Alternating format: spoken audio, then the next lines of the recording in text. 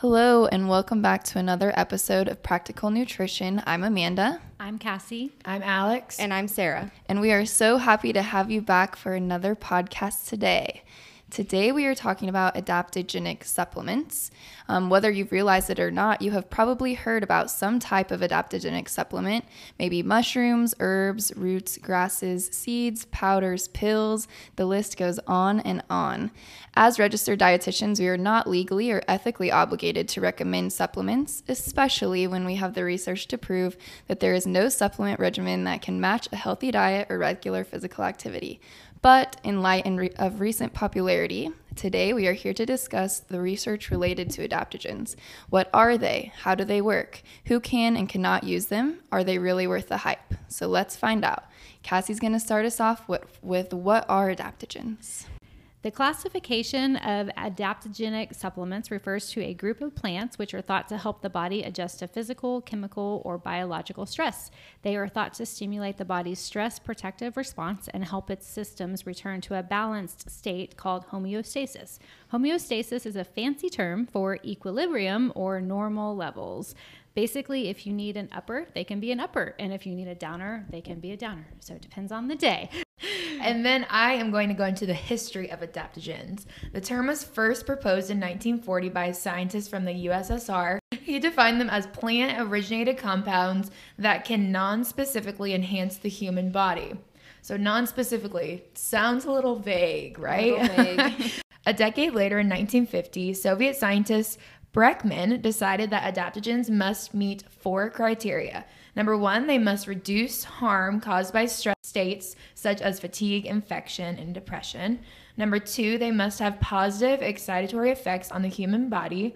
Number 3, in contrast to traditional stimulants, the excitatory effects must not cause side effects such as insomnia, low protein synthesis, or excessive energy consumption. And number 4, it must not harm the human body.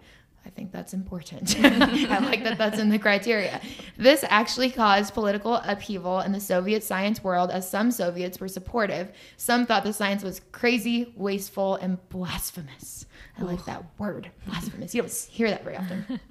Later in 1990, a group of American scientists proposed a modernized definition.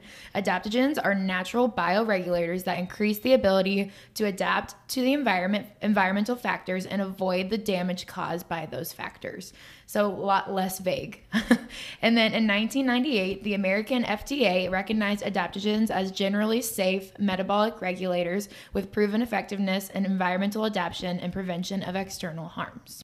And there's some claims that research has looked into and that a lot of these adaptogenic supplements put on their labels for consumers to hopefully be influenced by. So I'll list a few of them. The first one is to balance cortisol levels and then support cognition, support immune function, anti-anxiety, anti-inflammatory, mood enhancing, thyroid and adrenal health, temperature adaptation, and decreases fatigue.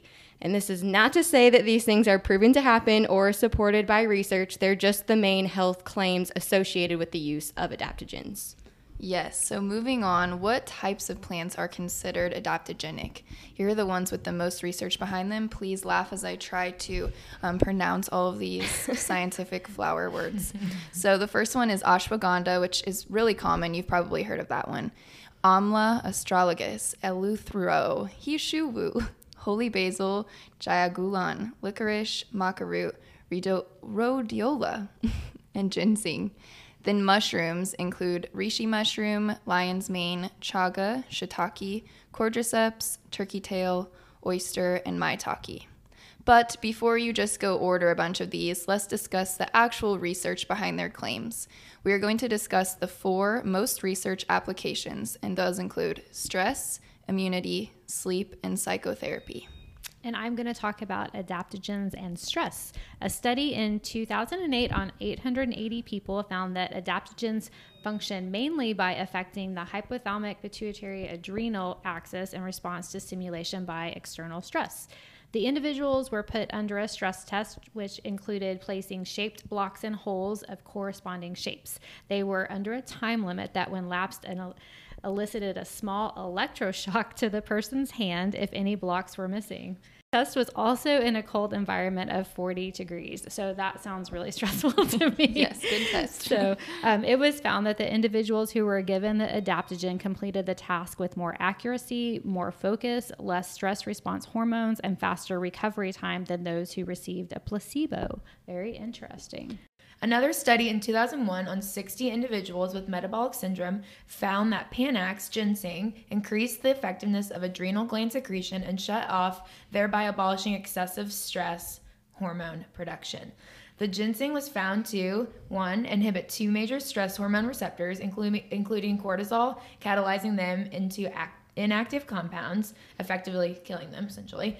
And the second would be accelerate the closure of the adrenal gland, shutting off stress hormone secretion faster and improving recovery time. Now we're going to look at adaptogens and the immune system. So some adaptogens classified as secondary adaptogens can't directly influence the HPA axis. However, there's interest in whether or not they affect the immune, the nervous, and the endocrine systems. So there is a little bit of research on adaptogen use and arthritis. And so in a randomized control trial in 2010, participants with arthritis saw a reduction in perceived pain and inflammatory blood markers compared to the placebo group. Another meta-analysis investigating inflammation related to arthritis found that adaptogens reduced inflammation.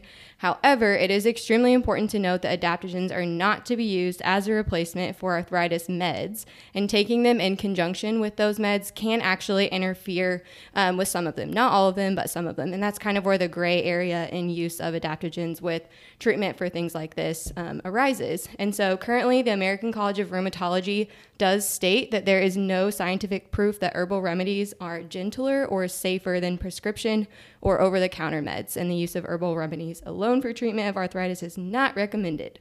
Yes. So we talked about immune system and arthritis. Now we're going to talk immune system and cancer and adaptogens.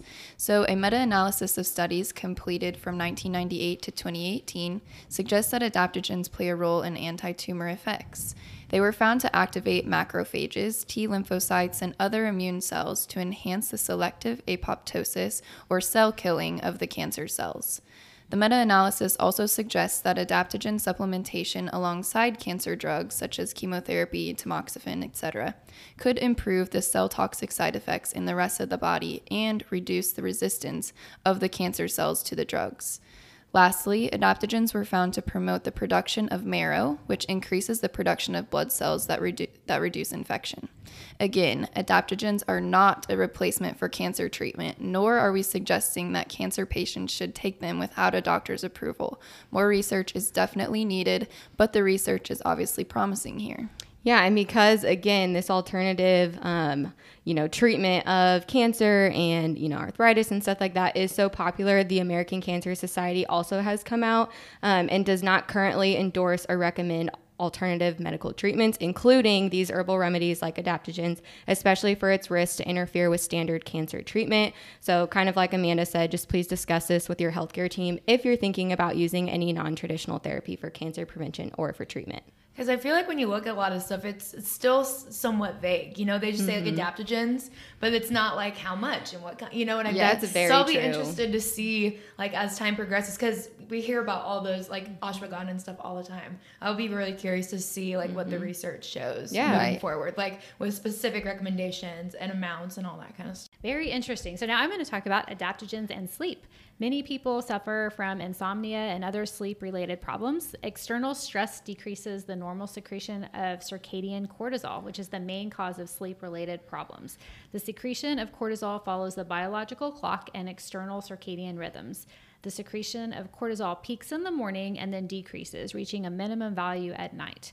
3 key studies between 1999 and 2016 found that ginseng-like adaptogens suggest positive roles as a non-addictive sleep aid due to their regulation of circadian cortisol. However, know that proper exercise, diet, and sleep can help maintain stable cortisol levels in the human body too. So we definitely recommend, it always comes back to that, taking care of yourself properly is probably going to be the biggest thing that you can do. And so, but it is an interesting effect on the circadian cortisol from the ginseng-like adaptogens. And I'm going to look at adaptogens and psychotherapy. A study in 2006 at a Russian university used 40 individuals who were labeled as treatment resistant by their respective psychologists. This means they did not respond well to conventional psychotropic medications, not that they were non-compliant. This is a common occurrence, especially in individuals who have a severe degree of disorders such as PTSD, OCD, bipolar, and schizophrenia. The drugs typically prescribed produce undesirable effects such as fogginess, fatigue, depression, lack of or increased appetite, and weight changes. The individuals were split into 3 groups. So those 40 people were split into 3 groups: placebo only, adaptogen only, and adaptogen with medication. They attended daily individual therapy sessions, which worked on behaviors and thought analysis. It was found that the adaptogen and adaptogen plus medication groups had improved cognition, regulated cortisol levels, increased thermoregulation, and increased feelings of well-being on a self-perception scale compared to the placebo group. Again, more research is needed, but the study suggests that adaptogens could be a positive application in psychotherapy when paired with a healthy diet and lifestyle. Again, back to that diet and lifestyle, always paired with it, which is so interesting. Yes. And then one of the areas that is more well known with like herbal remedies and adaptogens is that with like stimulants or antidepressant medications, there actually is a lot of reported interactions with those meds and adaptogens, especially St. John's wort, which is actually really common for people to take who have mood disorders or depression and things like that. But you should not take things like that, especially St. John's wort, in combination with antidepressants, because it can actually cause some serious side effects. So again, make sure you consult with your doctor when thinking about adding herbal supplements to your routine while also treating depression. And then another interesting thing to think about is where is the research not there in terms of supporting helping certain chronic diseases or conditions and things like that. So where we have concluded that adaptogen use really isn't very effective is in osteoporosis, appetite and disordered eating, male and female fertility, and cardiovascular health and diabetes. Yes. So if you want to try adaptogens, here are some things you should consider. The first one is they may react with other medications and they are not universally applicable. Don't take an adaptogen just because your friend took it. Adaptogens can react differently from person to person, so do your research and consult your healthcare team. And they are better in lower doses, most likely. Experts recommend ingesting adaptogenic herbs in small doses each day over the course of 6 to 12 weeks, unless you're directed otherwise by your doctor. Taking larger doses in a single sitting may result in adverse effects such as nausea, vomiting, dizziness, or headaches. So more is not better. Yeah. And they are meant to build up over time. Adaptogens do not have instant effects. Dang. We want it now. I want it now. They must build up for a suggested period of at least 2 weeks to reach their full potency. They are also meant to be cycled out of your routine for a couple weeks at a time, a couple times per year, so your body can reacclimate its tolerance. Supplements also are not regulated by the FDA, which we have said many a times before, and some of these manufacturers that produce these supplements may actually, unfortunately, try to cut costs and use less herbs and more contaminants. So we like to use consumer labs and NSF to verify whether a product is safe to integrate into your routine.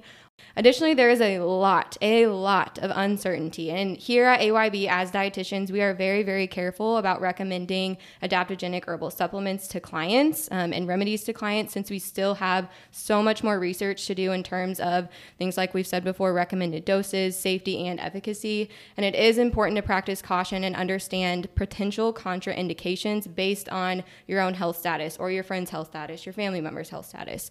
Additionally, adaptogens are not safe for everyone. Some can interfere with certain medications, and their use is absolutely contraindicated in pregnant and breastfeeding women. And then lastly, for me, you can't out-supplement an unhealthy lifestyle. You will always receive bigger and better results when you practice things that we recommend, like healthful eating, physical activity, adequate sleep, and stress management, just to name a few. Yes, and please keep in mind that the salesperson at your local health food market may not know everything about every single supplement, so please do not use them as the sole provider for advice for the supplement, because they are there to ultimately be a salesperson and try to sell these to you so their business can make money. So no matter how many certifications they may have, ask your doctor or your dietitian before ingesting, especially if you have underlying conditions or are on other medications. One that is most highly researched and is third-party tested, meaning that another party outside of its own business is testing it for safety, is Four Sigmatic. This brand can be found at Mama Jean's and other health food stores. They have coffees, cocos, and mushroom powders, and the dosage of the adaptogens is like very, very small. It is organically grown, fair trade, and like I said, third-party certified. They have really delicious coffees and powders, and they can be blended into anything. So, in conclusion, adaptogens are a fairly well-researched group of supplements with promising health benefits in many applications. However, much more research is needed to discern the efficacy and safety of these supplements. If you want to try one or have a question about a specific brand, please consult us as your dietitians or your doctor first. If you like today's topic, go ahead and like this episode and add a comment below. If you've been listening to Practical Nutrition for a while or are brand new to our channel, go ahead and leave us a 5-star review. We are continuously trying to grow this platform to share all of the nutrition knowledge that we can, and those reviews can help us do that. Thanks for tuning in to today's episode, and we will see you next time.